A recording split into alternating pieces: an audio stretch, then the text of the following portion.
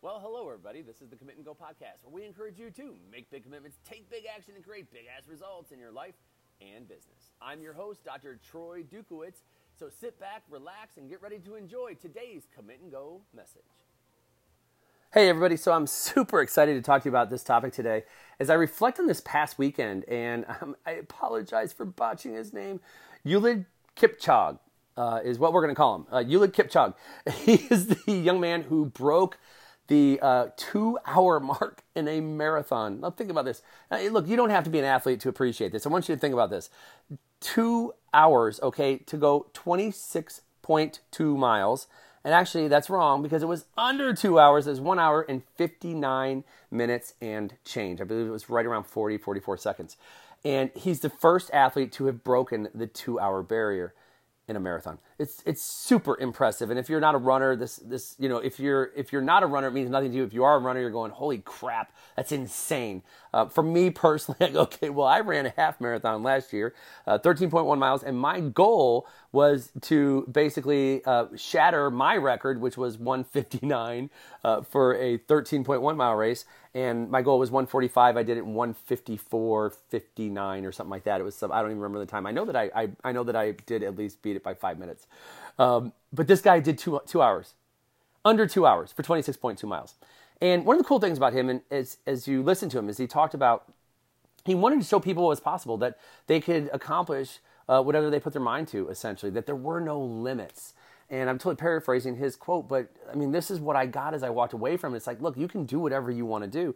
And so as I share this with you today, and this feat, which I still, some 36 hours later for me, I'm still in awe of it when I look and read some of the information that's out there on him and just what he did. And we talked about him today with family.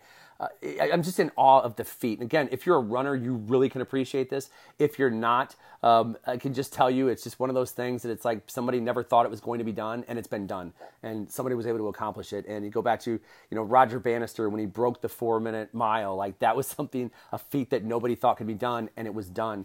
And it's like when people do this, it paves the way for other people. It paves the way for other people to do the impossible. What they once thought was impossible, they now know it is possible.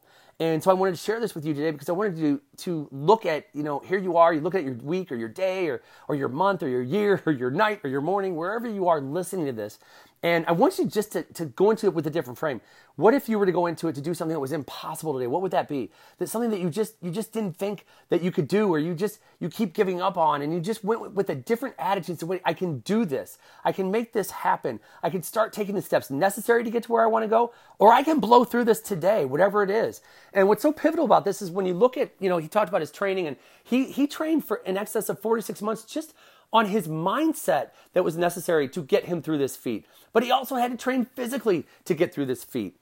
And it's, I've mentioned it on this podcast before, there's mindsets and there's skill sets. And so you look at where you are today and you look at your day, your week, your month, or whatever it is that you're really focused on. So, okay, what's the mindset that's necessary for me to do this? So if you thought it was impossible, if you thought you couldn't do it, if you thought you were going to give up, what would the mindset be of the person who could do it? Of that version of you that says, screw this, I'm going to do this. And you're just going to go ahead and you're going to make it happen. What would the mindset be that you would have to do this?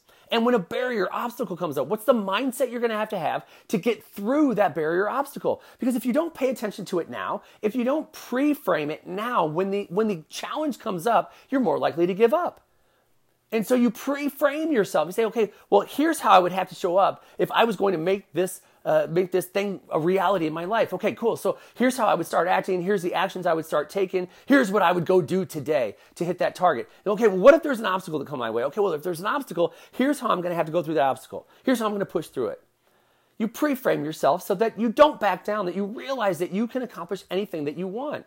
No one thought it was possible to do a marathon in under 2 hours. And it has just happened. And I am certain over the course of the next 12 months, we are going to see other people do this same feat. And maybe over the course of the next years, even more people do this same feat.